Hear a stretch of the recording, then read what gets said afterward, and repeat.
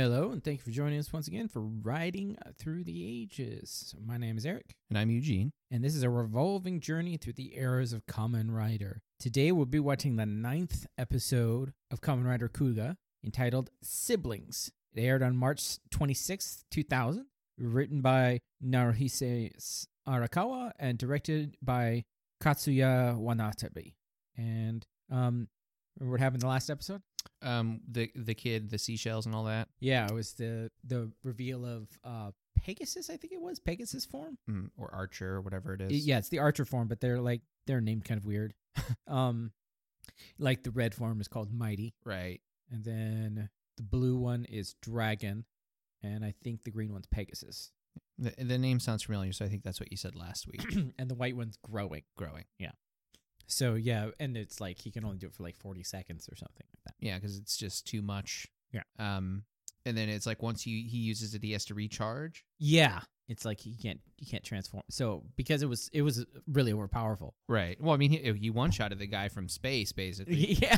So I'm guessing it probably won't happen in this episode. No. I mean, I'm trying to think. Like all the other ones, they usually show a bit of it. Not necessarily. Okay. So it kind of mixes it up. From my experience so far. Well, the thing is also this show is less about selling toys than the other shows are. True. Fair enough. Okay. So when they're more about selling toys, they remind you, like the last episode of 01, they showed you like all the forms. Yeah. Yeah. To remind you, oh, these toys still exist. Yeah. Go ahead and get Freezing Bear. Yeah, Freezing. I mean, it's cool form.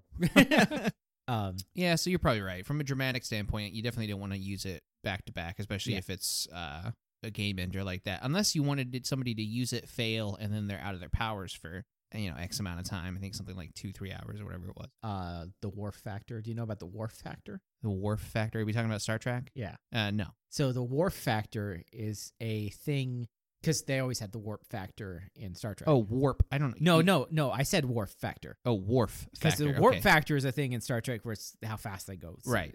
But the Wharf Factor is a storytelling convention. It's like the TV trope. Oh, how strong is Worf in this episode? So that way, yeah, it's always about Worf is being beaten to show that something else is more powerful. Yeah, Which you watch the show, Worf never wins. He's always beaten. Mm-hmm. And so that's what's called the Worf Factor. Yeah, because he's the toughest guy on the crew. So if he gets taken out, then yeah. And so they could use Pegasus as the Wharf Factor. So anytime that Pegasus loses, then it's serious business. Right. It's like, oh shit, what do we do? Yeah. So the title of the episode is Sibling, and the only sibling we've seen so far in the show is Godai's sister. Right. And I mean, all the plot lines besides the overarching ones kind of tied up nice and tidy, so I really have nothing to go off of. Minori. Is that her name? Minori is her name. Yeah. Minori is, and she's the she's Godai's younger sister, but she has a real job. Yeah, she's like the elder in some respects. She's like the more mature younger sibling. Yeah, which is like she had to be because Godai was so right. I don't know if they ever talk about Godai's parents. Yeah, it seems like I wonder if he was a spoiled child. Or if they didn't have parents, or if they were just like Godai and she's the weird one. Yeah, like they were like world adventurers and like mountaineers, and he's because remember he got lost when he was like 8 years old in the mountains in Nepal. So I'm thinking she's the odd one that has like a real job and like stays in one place and is responsible. Yeah, there's a good argument there, I think, to. Because otherwise, I forgot all about that, him being lost in the jungles. Yeah, that was his first story. I mean, there's also the chance that he was just lying to the kid to make a story. But no, Godai doesn't lie. Oh, that's right. That's one of his things. He's bad at lying. Yeah. He can't even keep a secret identity. I mean, second episode, he's just like, yeah, that was me. Oh, that was me.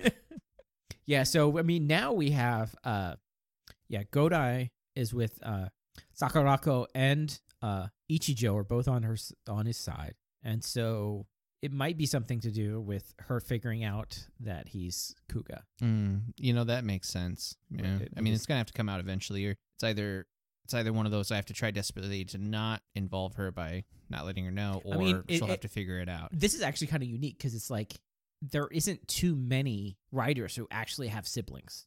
Oh, is that true? I mean, it's just easier. Yeah, to not have family at all. In Drive, the secondary writer's sister was like the main character. It was like not the main character. She was the main female character. Okay. Like obviously not like the character, but the same place in the show as Izu. Oh, okay. Yeah. So in Drive, she was they're cops in Drive. Okay. And so the main character is the writer, and his partner is this female cop, and she is the sister of the secondary writer. Okay. And really good actress, really good storyline. But anyways, but most of the time it's like they just do, because it's like we haven't seen anything about. We've seen Shotaro as a child, but you don't see anything of his family. Yeah, nothing of his family. The only family I think that we've seen besides this sibling on Kuga is his Aruto's grandpa, who then dies. Yeah. So Aruto doesn't have Aruto's grandfather who died before the show. Right. Maybe. But yeah, maybe. But he doesn't. Aruto doesn't. They haven't shown any siblings. Mm-hmm. And like I don't think that there's many. But that's the other thing that's interesting about Godai is that Godai like had a life before he became Kamen Rider.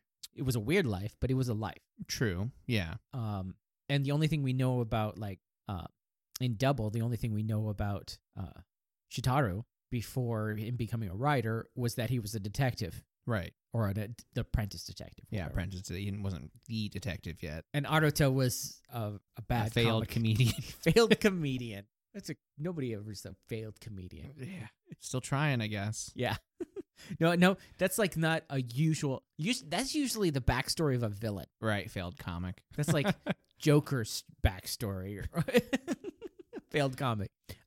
So yeah, I mean, there's it feels like, I don't know if this is how early it is, but it kind of feels like the holding pattern of Kuga, because it's a 49 episode show or whatever. They have a couple of times where there's kind of like just a holding pattern before they move on to the next big thing. Oh, okay. And that happens a lot in like some show. Yeah. Well, I'm just hoping the pacing kind of picks up a smidgen. It is drama pacing. Yeah. It's not tokusatsu pacing. Right. Yeah. I mean, the thing is that with regular dramas, there's a lot more going on, so usually like interactions between people are more meaningful. There's usually more characters too. Yeah, that's kind of where I'm getting at, is that here it's kind of, it's just leading up to the action, and so I don't know, it doesn't have the same feeling. Yeah, like I said, like some of the drama's good, but then some of it is kind of like I can't really feel for you in your 15 minutes of having existed. So you know what I mean? Well, yeah. So a lot of people are always saying when they're listing their like top writer shows, they list like Kuga and Agito, the next one, in their like top ones, the best Heisei shows. Mm-hmm. And I really do think that all those people are basing that off of binge watching it. Yeah. No, see, that's really how I'm starting to feel about it, is that if I was watching this back to back, it would be like, yeah. I'd still feel about it the same way I did when we were starting. Yeah. But having to wait a week, maybe two in between, it's like, okay, I kind of want to see a little bit more of this character and a little bit more of what's going on over there, because I don't want to spend 5 minutes looking at your eyes. Although beautiful, Ichijo. So I think as a weekly show right now, watching it weekly right now, I think the other three are stronger in that aspect. Yeah, because I feel like when we're finally done with our first phase, our first group of seasons, when I go back to rewatch them in a binge, platform, you know what I'm saying, I'll probably be like, yes, okay, I had this all wrong. Well, yeah, because like the original show is like episodic shows, all that was done there. In Double, it's a bit more drawn out because every other episode is a cliffhanger. Mm-hmm. But then every other episode is a conclusion. Right. With like a little bit of the story along. And then 01 is just like running full speed into a wall. So true. And so, and that's because they have shorter arcs that they're planning on. Mm-hmm. So this is the one that feels slow. Yeah. Which is becoming a detriment to it as we're watching it week to week. Yeah, I mean, because it doesn't help that it started off with being my favorite. So now that all these other shows are picking up and doing things, I'm like, okay, come on, Kuga, you gotta keep up. They're already at the end of arc 1 over here. We gotta be at least halfway. Yeah. But no, we just have our third form done. Right. Which was the third episode of 01. Right. Yeah. It was like we had the Destruction Begins Now and Seashell Girl. Yeah. It's like Yeah. Now, I'm not to say there's a good middle ground, of course. I think, obviously, I probably would like something halfway between Kuga and 01, like Double. If it was like a single episode format, I think would be probably the best way to describe what I want. Well, like, the only reason why Double is so harsh is because we're watching these other shows. Right. If all you had was Double, you'd be like, okay, well, I'm prepared for cliffhanger. Like the next episode we watch of Double is going to be cliffhanger. Yep. And so you'd be prepared for that. Yeah. Like, well, see, the thing is, I don't care what I get. I'm going to be excited because it's not Heaven's Tornado. yes, anything's better than Heaven's Tornado. Heaven's Tornado 2, Electric Boogaloo. No, but I still do really like Kuga, so I'm still looking forward to, like I said, every episode we watch, the more we see. Well, yeah, it's because it's like, just like when you're finished with Kuga, you're probably going to remember it as one of the best shows. Mm-hmm. But as you're watching it, it's kind of drawn out. Like that's how I do. Like I remember Kuga as being one of the best shows, and now we're watching it again. I'm like, really, this is my kind of one of my best shows. And then I think about it, and I was binging it, but. It's kind of like when you remember high school. You have like 4 memories of high school, and that's all you remember of high school because everything else is like whatever. Yeah, you went to math class. You went to physics. It was the same thing every day, and so that's how Kuga is. It's like the same thing, but there's going to be some good parts in it that'll remind you. Right. So hopefully this episode will be one of them. That would be great, and we are going to go watch it.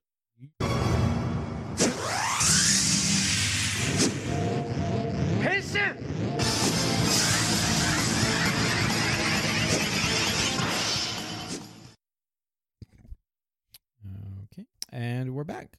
So it's a building episode. Yeah, I mean, okay, I will say that I did like it a lot better than the last episode. So it's kind of a 2-parter. Yeah, but not like a cliffhanger. No, not really. I mean, it wasn't not in the same way that it's been doing it. Yeah, not in like, oh, he's in peril, let's cut it. Right. I mean, we'll get to that part, but it was a much different way to cut away than usual. So it starts at like 1 o'clock in the morning. Yeah, 1:21 a.m. at Shinagawa Ward. Yeah, I wrote that down for some reason. And it's I want to say a truck driver. Like maybe he was carrying goods, like Yeah, it was maybe like he delivers to a warehouse. Yeah, it was just perhaps. Because basically, it was a covered truck. There's a middle-aged man with glasses, and he's driving through at 1:21. It's dark everywhere. And for some reason, he parks and gets out to investigate a warehouse. So I'm assuming that he was scheduled to deliver something there. This is just me putting my spin on it. He saw a red light underneath that door. Okay, yeah, because I was wondering if he was supposed to deliver there and they just weren't there, and so it's like a storage facility. Yeah, and he's driving. Then he sees this. The door was like partially open, and there was a red light coming out. And then he that's right. Yeah. Went underneath it. Yeah, so he I mean, I don't honestly call the cops. Save yourself the trouble, people. It's 1:21. You have no idea what the red light is, and these people are just going missing. There is some blood on the ground. He doesn't see it, but it's shown to us. Yeah, as he's walking in with his flashlight, like near his feet, there's a slash on a column or around the corner of a wall. I'm not sure. I think it was a column, right? Yeah. And blood splattered on it, and he walks into basically the Grongi just I don't know if it was him or one of the Grongi say it, but they say Itarashai. Yeah, they translate it as welcome, but it's what like a shopkeeper would say to somebody who comes into a store. Like, welcome to the store. Yeah. So are you wondering if they were saying it to themselves, like they were talking to each other? I don't know who was saying it. I don't know if it was just a weird thing. Yeah, it was. It was a very weird scene because he walks up and it's confirmed now that it's mannequins. I thought it was body parts, but we saw it again later. Yeah, there's a bunch of grungy around, the main ones we've been seeing so far. And one of them just stabs a mannequin. Yeah, right through their shoulder. And they're just being weird. Parts of mannequins hanging from the ceiling. Yeah. And so obviously the guy freaks out. I'm assuming he thought what I thought, which was it was a body at first. Yeah, and he falls down, and then they all look at him, and goodbye. Then it cuts. We know what happened to him. Yeah. Then it goes to the credits. It does, yeah. It goes to the credits. Yep. And then after we come back from the credits, we're at Pole Pole. Pore. And the owner guy, he's cooking up some curry. Yeah, it's looking really good. I mean, we just got done eating, and I'm still kind of hungry now because I was looking at it. I was like, man, I kind of want some soup to put down all this chicken. So Yusuke comes down the stairs, and he's showing off the Kuga mark on his shirt. Yeah, it's still early in the morning, too. It's like a Saturday. And he's just, and the owner's just like, what's that? He's like, Kuga. And he's like, that's my mark. It's just like, the only thing I can think of is a song there was something Kuga sung by this band, and then he like hums a few bit of it, and then Yusuke's like, no, that was such Fuga. Yeah. And he's like, oh yeah, I that's know. right. Yeah. Because it's like a joke, because the last time he said Kuga, the owner came up with a different reference to an actress named Kuga. Mm-hmm. And so I can see it as like an ongoing joke that every time he brings up the word Kuga, the guy comes up with like something else that's not Kuga. Yeah. He's like some psychotic comedy relief. I don't even. He's just a comic relief character. Yeah. He's ditzy. He's all over the place. He's just a straight man. Yeah. I mean, I don't think we've had a serious scene at all. I wonder if he will have one. It is a drama show, so I mean, no, because there's usually a comic relief character. And Kamen Rider in Kamen Rider. Yeah. It's just kind of weird when the main character is already kind of goofy. I mean, in Double we have Watcher Man, we have Santa, as Kamen Rider characters, and in 01 we had the vice president, who we haven't seen forever. They just wrote his character off. Didn't have the right ratings. So Yusuke's sister comes in, and all of a sudden he decides that he's got to go. Yeah, I thought he that passes was off. weird. He passes off his apron to his sister. Could he help out? It's her day off. Could you help out at this cafe now? That's my job. Right. I gotta go talk to Sakurako because she's got some test results, and then he bolts out, and she's like, I hope he remembers it's his birthday. It's his birthday today. Yeah. And the owner's just like, really? That's today? Yeah, March 18th. Oh. Which reminds me, when did this air? We just talked about it, and I forgot already. March 26th. 26th. Okay, because it's March 18th is his birthday. Yeah. So I was wondering if they were keeping that in line somehow.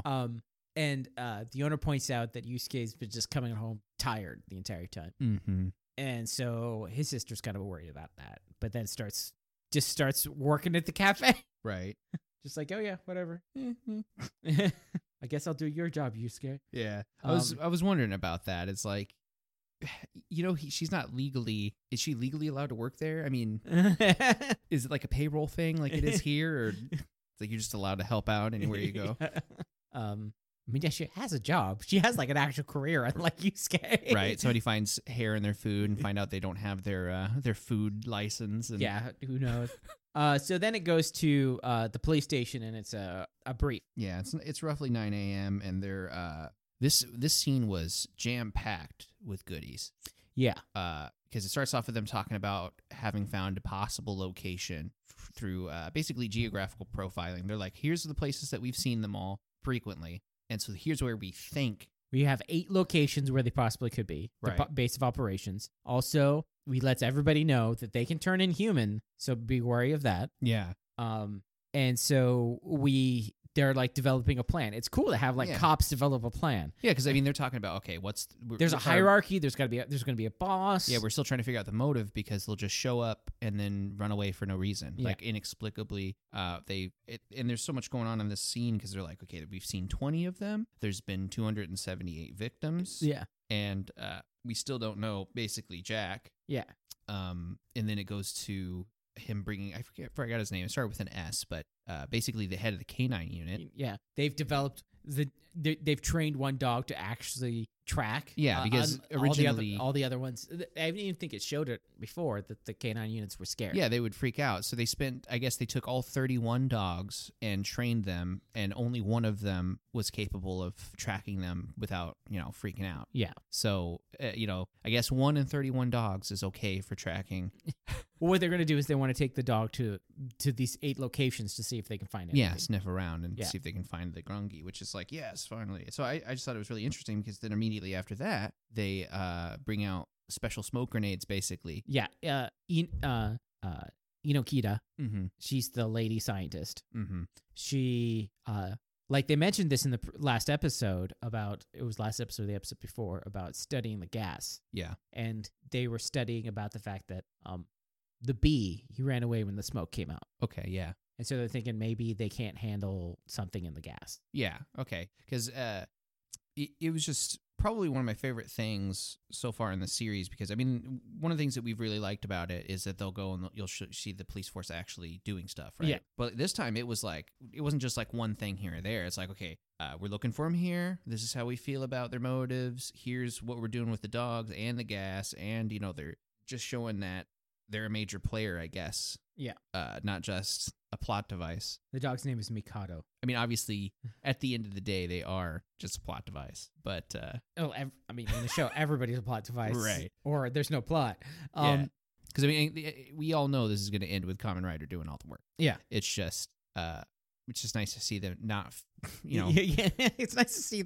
I mean, there is a lot of them, so maybe the cops take out one or two. I mean, they're not going to take out the boss, right, or anything like that. Yeah, because I mean, there's been 20, so there's no guarantee that they haven't taken out at least one. So that's the funny thing is like I don't really remember if the gas is effective, but it felt to me that the gas wasn't the reason why he moved. He moved because of the rules of the game. Yeah, but he might have moved because of the gas.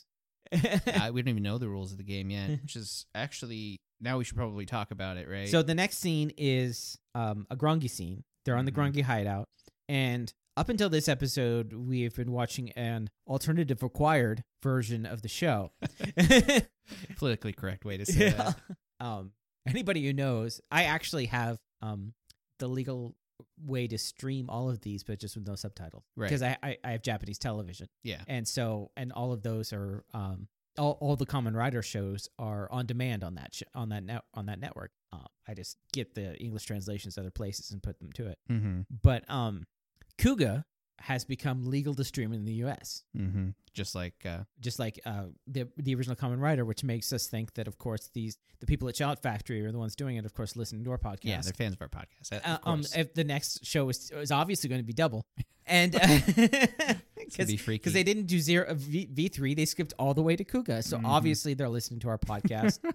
For the people who are listening to the show, can follow along. So this is the first time we watched the official stream. You can watch it on VRV. You can watch it on Tubi, or you can stream it on the Shout Factory website. Mm-hmm.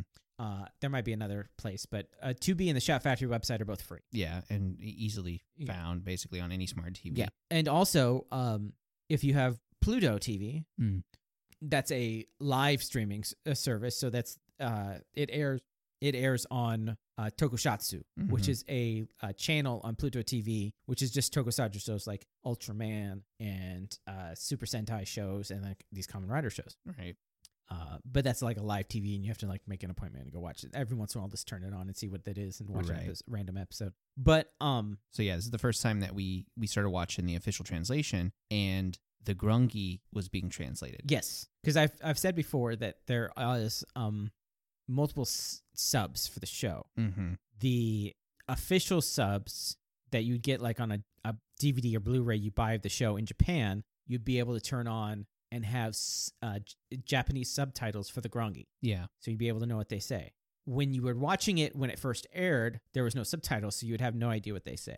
The official translation has translated the entirety of the Japanese subtitles, which includes translating the Grongi speech. Yeah, so we got into this sort of weird situation where we kept switching back and forth between, I don't know, basically our version that we've been watching and the official translations. Also, we tried it on Tubi to see if it was the exact same as VRV. Yeah. So we ended up watching the exact same scene about 7 times. And we found that the translation, the official translation is a better translation. It's much more accurate. Like our subbed version was, the guy was saying there was 298 victims when he clearly says 278. Yeah, we listened to it. He actually says in Japanese 278. Yeah, so, and basically we had to decide whether or not we continue with the official or we continue with the non-translated Grongi. And we've decided that we'll watch the official version because you can watch it with us. Yeah. So like if you guys decide you want to watch it, you won't be horribly confused by everything that we're saying. Well, so that also, like, when we make guesses or assumptions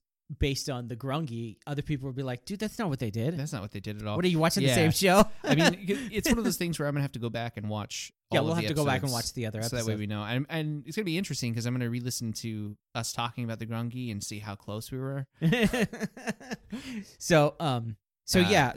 do something in the translation. I mean, in the official translation of the subtitles, so you know, they inverse the colors. So it's black with white outline when it's Grongi, and when it's Japanese or loan words, either one. And when it's something the audience listening to it would understand, it's the normal white with black outline. Mm-hmm. So you're able to look at it and see which is Grongi and which is not. Right. But yeah, so for the first time, we get to understand what the Grongi are saying. Yeah, it's kind of interesting. I mean, we were pretty right. So up to this point, it feels like it. I mean, I'll know for sure once I watch those episodes. So it starts off with wet shoes. Oh man, this guy is a sight. Yes. All right, he you see wet sneakers and like black tight leather pants. Walks in, he's leaving wet tracks, and okay, the best way I can describe him to you is just by telling you exactly what he's wearing. He's got like a dress cowboy shirt on. He's wearing a frilled cowboy jacket. Yes, like it's white. He's got a white party hat on. He's got a white dunce cap on. Oh, is it a dunce cap? Yeah, I can't remember if there's the tassels on top of it or not. No, it's like a straight up dunce cap. Yeah, yeah. Because at first I thought it was a dunce cap, but then I was thinking, no, it must be a party hat. So maybe it is a dunce cap. Yeah, even better. Yeah.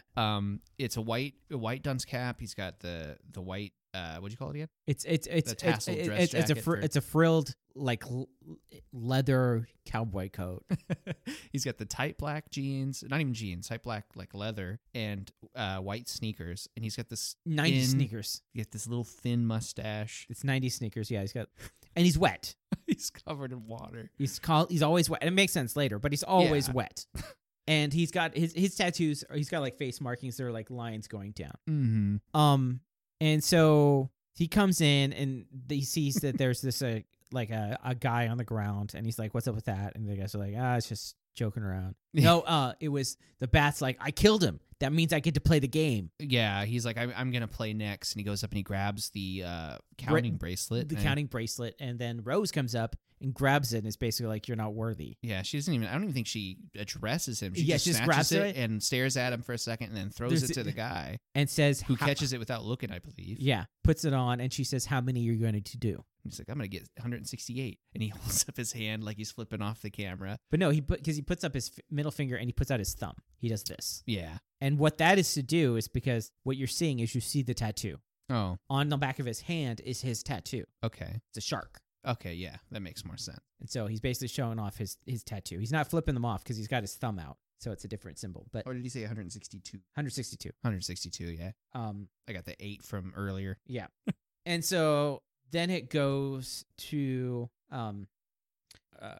fast walking, fast talk, huh? Inokata, the scientist. Yeah, because it's Ichijo and her on the phone. Yes. Yeah, he's walking fast because he's always busy. Yeah. It's 9:42, so it's been a bit of time since they. So he's talking on the phone, and he's like, "Why are you there? This is your day off. You're supposed to be spending the day with your son." So we're learning more about her. And she's like, I got here in the morning. I had to do some stuff, and now I'm going. So she's getting everything ready. And basically he's saying, yeah, she's like, how'd the meeting go? He's like, went to be expected. We're doing good. Oh no, she literally was there the entire night. Yeah. She pulled an all-nighter and she's leaving just now to go meet up with her son. Yeah. I wonder if she sleeps. Yeah, I mean, whatever. Sleep is for non-fictional for real people, right. Not non-fictional characters. But you know what? I just had an idea. It just occurred to me. I was looking at the timestamp again. That means they were with that dead body for like 8 hours, screwing around with it.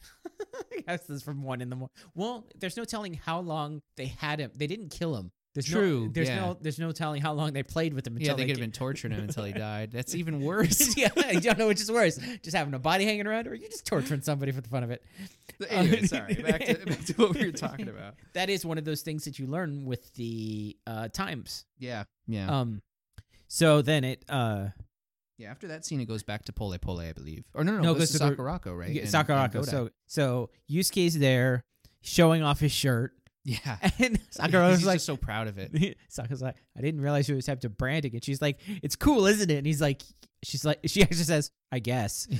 I wonder, did he ever mention, I couldn't remember if he did, but did he ever mention how he got that on the shirt? No. Like with marker, or did he sew it on? No, well, when they showed it, it looks like an iron, an iron decal thing. How much time did you put into that, Godai? Seriously. He sewed one onto the back of his jacket. Right. I mean, he's got 2,000 skills. 2,000. Yeah. I think the 2000 embroidery, you know. I think the 2000 skill is the kick. Oh yeah, because I think that's when he changed it to. I think so. That makes sense. Anyways, he's asking Sakurako like, "How's the translation going?" She says, "It's still working. There looks to be one more color." I like the scene because it's like she's trying to sit him down and like, here, have some coffee and whatnot. And then immediately back, Godai's like, "Oh, okay, but what about the translation?" Yeah, So this is the funny part. So they go around to the computer and it pops up with 62% of translation done. But right before then, it has 5 colors on the screen, and you're like, I don't know which color it is. You have them 5 colors right there. Yeah, it's pointed out. Yeah, but she says, I don't know what the color is, but I think they use a sword. Yeah, which is in the intro. Yeah, I think the intro shows a form that uses a sword. It's a purple form. Yeah, purple one. I was assuming actually that purple was going to be the Pegasus form for some reason, even though I've seen the intro. Well, this would be the 9th time, but back then, I don't know why. I was just so sure. I guess because I assumed purple with Pegasus P. Yeah. It's a My Little Pony influence. Oh, God. No, thanks. And then the phone rings, and she answers this, and it's John. Mm-hmm. And she's like, John, are you in Nagano? And he's like, no, I'm just calling you from the station. I haven't got on the train yet. And he says, I forgot something very important in there. And she's like, what? He's like, in the fridge, there's some pickled plums.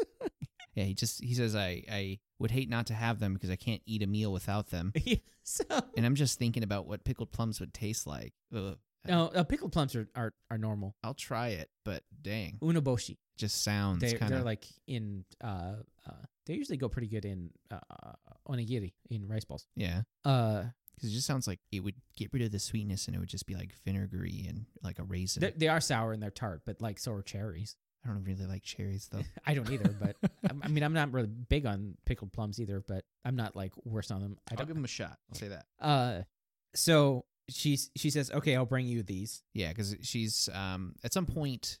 Oh no, this is right then is when he's asking what Jean's there for after they hang up the phone. That is. Well, they hangs up the phone, and first it's like Jean's perspective. Oh, that's right. And then there's a lady who comes up, and she's like, "Can you tell me how to get here? Can you like take pity on this girl?" Because it's weird because she's Japanese asking a foreigner for directions. Yeah, but she heard him talk Japanese on the phone. Yeah. See, I that scene I didn't even write it down because it just seems so. Not relevant. I don't know. I just thought maybe it was. But they showed it, and I think it has relevance. Kind of like in the last episode, they had that guy walk in. It doesn't happen in this episode, but I think it matters later. If it's the same guy, I think it is. Maybe it adds up. But she's like, okay, I'm going to go take these plums to Jean at the station. And Yusuke is like, what is he doing? And it's Jean is going to Nagano to study the fragment that they got from... I want to say Miko or something? Yeah, the daughter, which is cool because John was like... Not unknowingly, he was the one that kind of like pushed her over the edge. Yeah. And so it's like cool because like this is John's expertise and he's like doing stuff. Yeah. He's not just a random white guy. Yeah, he's a random white guy. I figured, I mean, honestly, I'm wondering if that's what he really is. Just a random white guy that they added for the sake of it. Like, well, to show that like, oh yes, it's an international university she's working at. Right. I mean, that's kind of why I just offhandedly ignored that scene with the ladies because I'm assuming, it's like, she's like gushing over tall, handsome white guy. So he's like, oh, okay. So basically, there's nothing for Yusuke to do because Sakurako's leaving and he can't translate anything. So then it goes back to... He's like, I guess I might as well go back to my sister. So it goes back to Pole Pole. And I don't know if you caught this, but this is That's the first time there's been customers? Well, no, there's been customers a couple times. But when they leave, the owner says, and they translate it like this, basically he's just being cute and jokey, but they translate it as very much. Oh. Thank you for coming very much. Oh, God. That's the kind of guy he is, just a jokey guy. And so she's there working, and he's like doing it, and he grabs the dishes, and he says, you want to see something cool? Thanks for helping out. Here's something I'll show you at school. And it's a scrapbook. Yeah, he's scrapbooking. He's been scrapbooking of Kuga, but everybody calls him number 4. Yeah, unidentified life form number 4. Everybody just abbreviates it to number 4. Yeah, and this scene's really interesting because it's showing you the newspaper clippings, and it's showing you stuff like, is number 4 a biological weapon, or BOW? Is he? Should we trust him, or should there be any? What's the word here? Oh yeah, should there be any exceptions made for him because he's still dangerous. Yeah. As far as, but then there's other clippings like, oh, he's a hero. He's saving us. He's doing what the police can't do. So it's just kind of one of those things where he's collecting all these newspaper clippings and it's showing you the public opinion is kind of varied. Yeah. As far as whether or not he's an ally or an enemy. Because, they don't know his motives. And she has a look of like worry while Mhm. reading the scrapbook, and we'll find out later what a real worry is. And then it comes back to there's two girls on the side of a river. Yeah, so it's just now being like 10:15 a.m. and it's kind of interesting because it shows you them and they're having a normal conversation like, oh, about their grades. Yeah, you got to see on the report card. Oh my gosh. She's like, you can't make fun of me because you got to see in Japanese, and then out of nowhere the guy just crawls out of the river. Yeah, He uses a ladder, just walks up the river, and he's like, in his human form, yeah, mind you, so which with is with the dunce cap. and he looks over the edge of the water at the two girls, and he's like, "You're gonna die." And this is totally one of those scenes from It, like, "Hey, you Georgie." It's just like they're minding their own business, and they look over, and then there's this freak staring at them. Now he did say that in Grongi, so they'd have no idea what she said. Yeah. What he said, but still, it's just like, "You're gonna die." And then they do what you should do. They scream and run away. Scream and run away. Seriously. So he hops over the railing, and he transforms into his monster form, which is like a shark thing. It's all silvery. Yeah. And then he spits at them. Yeah. He covers his mouth. Like he straightens up his fingers, covers his mouth, and he uncovers his mouth and spits out this black. It's like goo. he's aiming with his fingers, but Yeah. he splits out this like. I thought that maybe he's gonna shoot like water bullets. So did I. But no, he shoots like this mucus that lands on this girl's shoulder, blows up, killing both these girls. Yeah. And all you see is like the paper of their grades burning off in the corner. Yeah. So many twists and turns in this scene because I was thinking, okay, first off, shooting water. I was wrong. And then he shoots goo, and I'm thinking, okay, it's going to acid burn them or something. And then, no, it's just going to blow up. And then they're dead because he takes two of the beads. Yeah, beads kind of. And like puts them over the notch, saying, "Okay, I got two down." And then two guys like walking down, run, and then he turns towards them, and then it cuts away. Yeah, 'cause what's going to happen to them too. It cuts Poor back guys. to the cafe, Mm-hmm. and Yusuke comes back, and the owner's like, "So what are you doing?" And he's just like, "Oh, well, the test won't be done, so I decided just to come back." And then Yusuke sees that Minoru. No, it's Minori. Yeah, she Minori. is looking at the notebook, and he pops down. He's like, "Oh, you're looking at pictures of me." It's Right. like, "Oh, that's a great shot." So open about it. In this scene, I was like expecting her to have some sort of reaction, but I guess that they've discussed this before. I don't remember seeing that on the show. I think it was, but I don't remember if it was like. Because the only real conversation that I've seen is like it seemed like just a regular brother and kid sister conversation, and then her talking to Sakurako. I don't even remember. It's been a while though. So. Yeah, it's been a while since we've seen those episodes, but yeah, she knows that he's Kuga. Yeah. And so she points out it's been 2 months. Okay. Yeah. It's been 2 months since he became Kuga, and she asks him, "Are you okay with fighting?" Mm-hmm.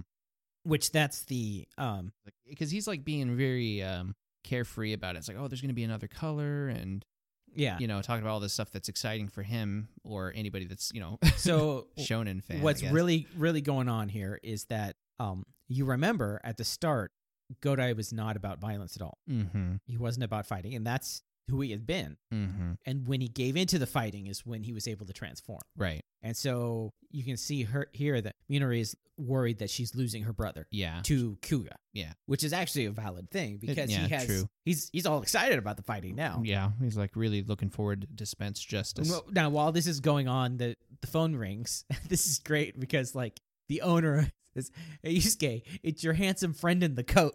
Yeah. Talking about Ichijo. Right. Which is great. So he grabs the phone and you're only getting one half the conversation, but it's basically, oh, you unidentified life form number 21, blah, blah, blah. Yeah, this is where it is. And he's like, okay, 7 Chroma, which is basically he's just getting an address. And he hangs up and he's running out. And Minori's just like, "Did you forget it's your birthday?" Yeah, it's your birthday. And he's just like, oh yeah. really? It's today? She's like, "We're celebrating tonight. Don't be late." And he says, "I try." And he just heads out. And he heads out. And yeah, it's doing a lot of lingering on her emotions, but not nearly as bad as it has been the last couple episodes. Yeah. So I feel good about that. So then it cuts to Inokida, who is with her son and her mother. Mm-hmm. And so we get the family dynamic here is that her mother takes care of her son while she works. Right. And so she apologizes for missing out breakfast, And her mother is like, why don't you hold your mom's hand? She's like, no, I just want to hold grandma's hand. And so Inokata does what any good parent would do and bribes him and says that they'll go get ice cream now and he'll get 2 scoops as apology for missing breakfast. Right. He's like, okay, yeah, now I'll hold your hand. Have we had a scene with the dog yet? Hmm? Like at this point, has there been a scene with them, the dog sniffing around, or because there's a couple scenes within a few? It's like, oh yeah, because at the same time, right before this whole Inokata thing, after the call with Yusuke, the lady who's always following around Ichijo, is like basically calling in reinforcements. Calls the guy who was walking around with the dog, saying, "Get over here." Okay, yeah. And he says, "We can't. We got a trail going on here. We might have the base." Right. So, okay, because I wasn't sure. I mean, I know we see it like a couple times, but I wasn't sure exactly. Yeah, they do. It's like a quick scene. Yeah, but it's basically saying like the dog's not going to be there. Then it goes to Inokita, and she's like, "Okay, I'll give you two ice cream scoops to apologize." And he's like, "Oh yeah, and I'll hold your hand." As they're walking through like the park, she hears the police sirens, and she's at first it doesn't look like she's like, "Oh, I'll find out what it is later. Maybe not going." But then people walk by saying it's not an unidentified life form, and then she's like, and then it cuts. A lot of quick cuts in this episode. Yeah, and so I think it cuts to the Grungy, right? Yeah. Yeah. Where the rhino guy. Yeah. See, now what was interesting, or for me, this scene is really making me want to watch the first 8 episodes, because it's like, wow, actually seeing what they're talking about, it's like I realized we must have missed something. Well, no, the rhino guy was beat up. Remember, he was beat by he stood up. He was stood up by one of the other ones. Remember? Yeah, I don't know if they even got in the fight though, because they were they were surrounding each other. So whatever they were saying in that scene was the context we need for this scene. I think it might be because they also had a couple of grungy fights that we didn't see at all. Yeah, that could be, because basically he rushes in and they're like, "What are you doing here?" He demands to play, and he's like, "I want to play the game," and they're like, "Well, you can't. Rules are rules." Yeah, you've lost. You're out. Rules are rules. And then it goes to no explanation on that. So that's what I'm saying. I kind of so it goes to Ichijo. Basically, he calls Yusuke on the radio saying that the monster showed up this place, and Yusuke says, "I'll keep going around looking for the monster. You go investigate the scene." Yeah, because they're both on the move. Yusuke's on his bike. He's on his in his car. And then it goes to a scene of a couple of the deaths. Yeah, it's I want to say 11:30, and it's the second crime scene they're investigating. Yeah, and Ichijo meets up with what did you say your name was? Inazaki? No, Inokita. Inokita. Okay. And so he shows me, he's like, "What happened to spending time with your son?" And he's just like, "I left her with my mom. I left him with my mom. So much for having a day off." Yeah, it's going to be like a whole container of ice cream now. Yeah. 2 scoops ain't enough, man. Just going to have to give your kid diabetes. Right. End it right there. And so she points out, like, there's this green ash. Yeah. And she's like, it was on the bodies. We found it on the bodies. Basically, it's the remnant of the explosive. Yeah, it's turning into a green ash, probably going to blow away with the wind if they weren't there. Yeah.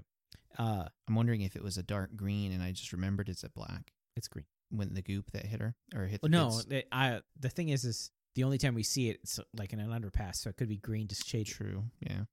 Like later on when he shoots it, it just blows up like right away. Right, because I mean this is such it's a much brighter green, so I was wondering if there was some sort of lighting or if I wasn't paying attention. Yeah. So then it goes to Minori. She goes to the preschool, even though it's her day off. Mm-hmm. And I think we had another scene of the dog kind of zoning in on. Maybe. Yeah, the scent. She goes to the day off. The kids are there, like, "Why are you here? It's your day off." And she's just like, "I just found myself." The kids are like, "You had a bad day." You had a bad day, didn't you? These kids are like 4 years old. Yeah, it's like, geez. What are your parents talking about with you? Yeah. They're just talking so much every time they go home. And so they're all talking, and 2 kids come up out of the blue and be like, "Hey, do you think number 4 is a good guy?" Yeah. It's a weird scene because it's like boys versus girls on this one. There's like 3 girls over here saying, "No, they're bad because my mom said it's bad." And the kids are like, "Well, my mom read this and says he's a good guy, so what do you think?" He has to be a good guy. He kicks really hard. And then Minori basically says he's a good guy, and I hope he stays a good guy. Mm-hmm. And brings up the whole thing of she knows it's Yusuke, and she's hoping that Yusuke's not like going down this dark path. So then it goes, and it's the shark guy. Yeah, so it's like 11:47 in Arakawa. And reason why I remember that so well is because he comes up out of the water, and I'm thinking, if you've ever read Arakawa Under the Bridge, or maybe watched the anime, it's really goofy. All the characters are just ridiculous. It's just a gag manga, basically. And I was thinking, he would just fit in. I mean, not the murder parts, but as far as just coming out of the water and in both his regular form and his evil shark form, it's like... You wouldn't really stand out. Just be another guy down there. Just a wacky place. Yeah. So he shows up and he's like, "Okay, I'm going to kill these guys." Yeah. He steps out of the water and there's like, I don't know, 3 or 4 guys. I want to say they're maybe a moving company or something like that. They're unloading a truck. Yeah. And he's just like, he says it in Grungy again. It's like, but I'm going to kill you all. And they're like, oh. And as anybody should, they run away. And so and then Yusuke shows up. Right. He's about to blow them up with his, signature. I believe the reason why he's putting his mouth or his hands in front of his mouth is because it's a visual cue for the attack. Yeah. Because, the special effects aren't in the actual combat scenes. Yeah. That's my only reasoning. But is there a name for this bike attack he does whenever he's coming off screen? No, it's just... Because I was wondering if it was like a thing for Kamen Riders to attack you with the front wheel of your bike. There's a whole thing about... Kamen Riders driving through walls. It's called the rider break. Okay. So is this like a rider break on his face? Yeah, I don't know. But anyway, so they go, and then it cuts back to the nursery. Mm. And or he transforms first. He transforms. Yeah. And then Grungy's saying something about, you think you can take me, Silver Slayer? I'm the Silver Slayer. Oh, I'm the Silver Slayer. Okay. He says his name, which, as you know, we've explained this, but we haven't really explained it. Mingaragi is the name of the monster, so we don't usually use their Grungy names. Yeah, let's just not. Let's just call him It's Fish Grungy. It's Shark Grungy. And he spits and he blows up Yusuke's shoulder. Right. And basically does some damage. Some damage to Mighty Form. Cuts to the nursery. Mm-hmm. She's walking into like the staff room, and one of her coworkers is like, "Are you sure you're coming in today? It's your day off." And she's like, "I just can't just sit at home doing nothing." Mm-hmm. So, do you want to put on some tea? It's like, okay, so they're watching the news. Yeah, it's like a cooking show, I think. And the news comes up that unidentified life forms are fighting, and yeah, this is like rolling at the top of the screen.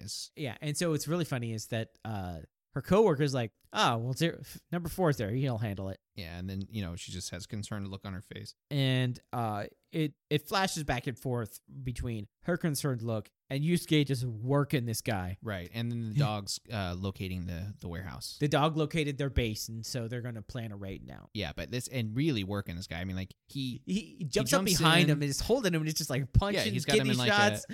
He's got a rear naked chokehold, and it's like, yeah, seriously, he's elbowing him in the shoulder and he's kneeing him in the kidneys. Doing some serious MMA stuff. And so then it cuts to be continued with her worrying that she's losing her brother. Right, and that's what we were talking about with a different cliffhanger than usual. Yeah. Because most of the time it's him laying flat. After he fell off the building. Getting thrown off a building, right. Yeah. This time he's winning, and that's the cliffhanger, which is a cool dramatic device. Mm-hmm. I wonder if he's even winning. I wonder if maybe it's going to be one of those scenes where you find out the guy is so tough that none of that mattered. Just like, whatever, bring it. Because, I mean, he's getting hit in the ribs, in the neck, like all over the place. Yeah. But yeah, that's where the episode ends. Pretty good ending. I think the episode is really building, and it actually is showing a lot more. Mm-hmm. So, what's your suck? Okay, so my suck for this, it seems kind of out of place because I feel like what I'm complaining about will be this episode and the next episode's main point, which is that at no point have we seen the sister and the brother argue about him being Kamen Rider. Like to the kind of extent that you'd expect. Like you find out, so like with Sakurako, for example, she finds out that he's Kamen Rider, and then she's upset about it visibly, whereas we're not really seeing that with the sister. Although, albeit a minor character compared to Sakurako, I just feel like... I think she's in the credits, though. In the opening credits. Who? His sister. In the opening credits? I think like showing during the music song, and all that? I think so. I don't know. I'll have to look through that again and pay attention for her, but it's...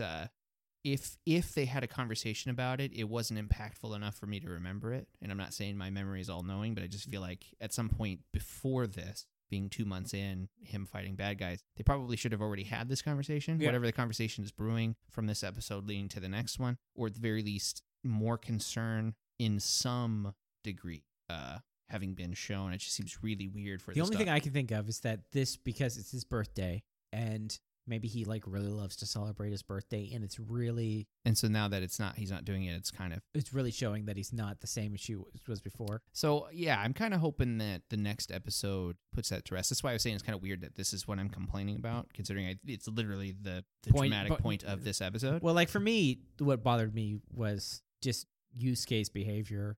Yeah. And that bothers me a lot. It's just like Yusuke's just, it seems very, when you watch it with a different view, he looks very selfish. Yeah, I mean, he kind of seems like he's a man. I was gonna curse, but at least when he's talking to somebody who he knows cares about him, it seems like you might want to not sound so excited to put your life on the line. Well, that also, he just makes everybody else makes her do his job. Yeah. Like, here, take this. I'll be gone. All he cares about is the translation when he goes to Sakurako. Yeah, like if the owner of the cafe wasn't so nice. The only reason that Ichijo doesn't reach the end of it is because Ichijo is straight to business. Right. And he won't let Yusuke get away with anything. Right, exactly. He's just like, we're doing this, Yusuke. And yeah. like, I mean, Godai is really kind of seemed like an asshole. Yeah. Overall. It's like such a jerk. He really is a jerk. I mean, he's got his good points. He's not like at his core a bad guy, but dang, man, give it some thought. I mean, I realize you don't want to give any thought to your life, but think about other people at least. Yeah. Not everybody lives life like you do. That's basically what he does. Yeah. He lives like everybody else lives just like him. So he's like oblivious to other people's lifestyle. Yeah. I mean, there's being spontaneous and then there's Godai. Yeah. It's just a step above spontaneous. So what'd you like about the episode? So one of the main things I liked about this episode is that the pacing picked back up. There wasn't really too much lingering on the drama. All the dramatic points weren't just kind of weird drawn out forced scenes where you're thinking somebody's going to commit suicide or 5 minutes of brooding in their office. It was like people talking and things happening. Like, so what were the dramatic points this episode? You see that the research Inakita has a family that's not really she's not giving really much any care to it because she's so busy with work, and we see that his sister is starting to struggle with what he's doing. Besides that, we saw the grungy, right? Yep. So, and then maybe whatever's going on with Jean, I don't know. But there was never a moment where I didn't have my pencil on my notepad kind of putting down notes. Yeah. Whereas with, the last couple episodes, it was like you write one thing down and you're like, okay, what's next? Nothing. Yeah. So, for me, what I really liked about this episode is just the proactivity of the cops. Yeah. Most cops in most of these shows is just like, whatever, we'll wait till things happen. But no, they're like, we're going to have plans. We did plans. We got these multiple plans. We're going to find out where they are. We're going to lay waste to them. We got these smoke grenades. We're going to, careful. We're not sure how well they work. All this stuff. So I like that. Yeah. I mean, it was really cool to see that they had their fingers in many pies, basically. Yeah. It wasn't just they had their one trick pony that is going to fail. Because you're like, okay, whenever you see something, like even in a regular, trying to think of like if we were to watch The Flash or something like that, if it did show the cops, they're just going to show you whatever their plan is that is not going to work. And the Flash will come in and save the day. Whereas this one, there's like 4 or 5. So it's like, well, we got the dogs, we got the smoke. Yeah. We've got people trying to locate multiple areas that could be bases, not just one. And that even if the smoke grenades don't work, that they probably have other stuff cooking. Yeah. So that's I agree with that. Yep. So I don't see Kuka moving up from the last place. No. Okay. I mean, I really did like how he was working that guy in the fight. Like as a writer, maybe I don't really like him all that much. I mean, but who's he?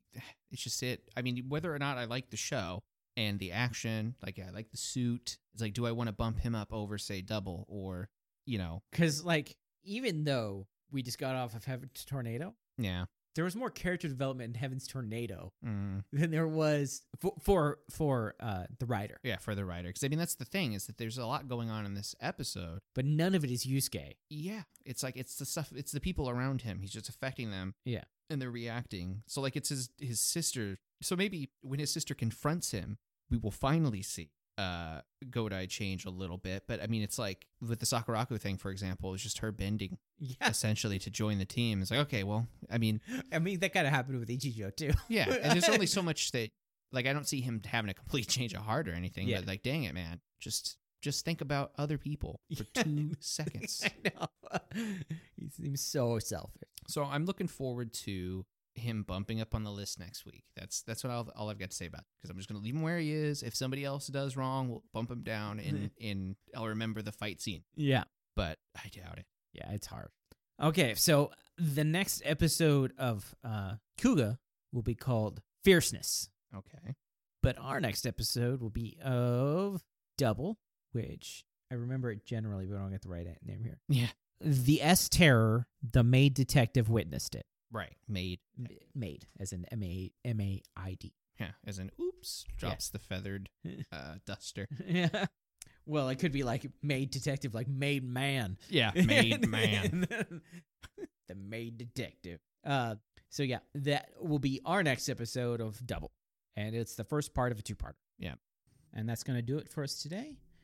Riding Through the Ages is a production of Fanboy Opinion. If you want to find out more information, you can look it up at fanboyopinion.com. You can follow us on Twitter at fanboy_opinion. If you have any questions or comments or anything you want to ask us about, you can email us at fanboyopinion@gmail.com. Please don't forget to rate and review us on the podcatcher of your choice. My name is Eric. And I'm Eugene. Join us on our next time as we go through another age of Kamen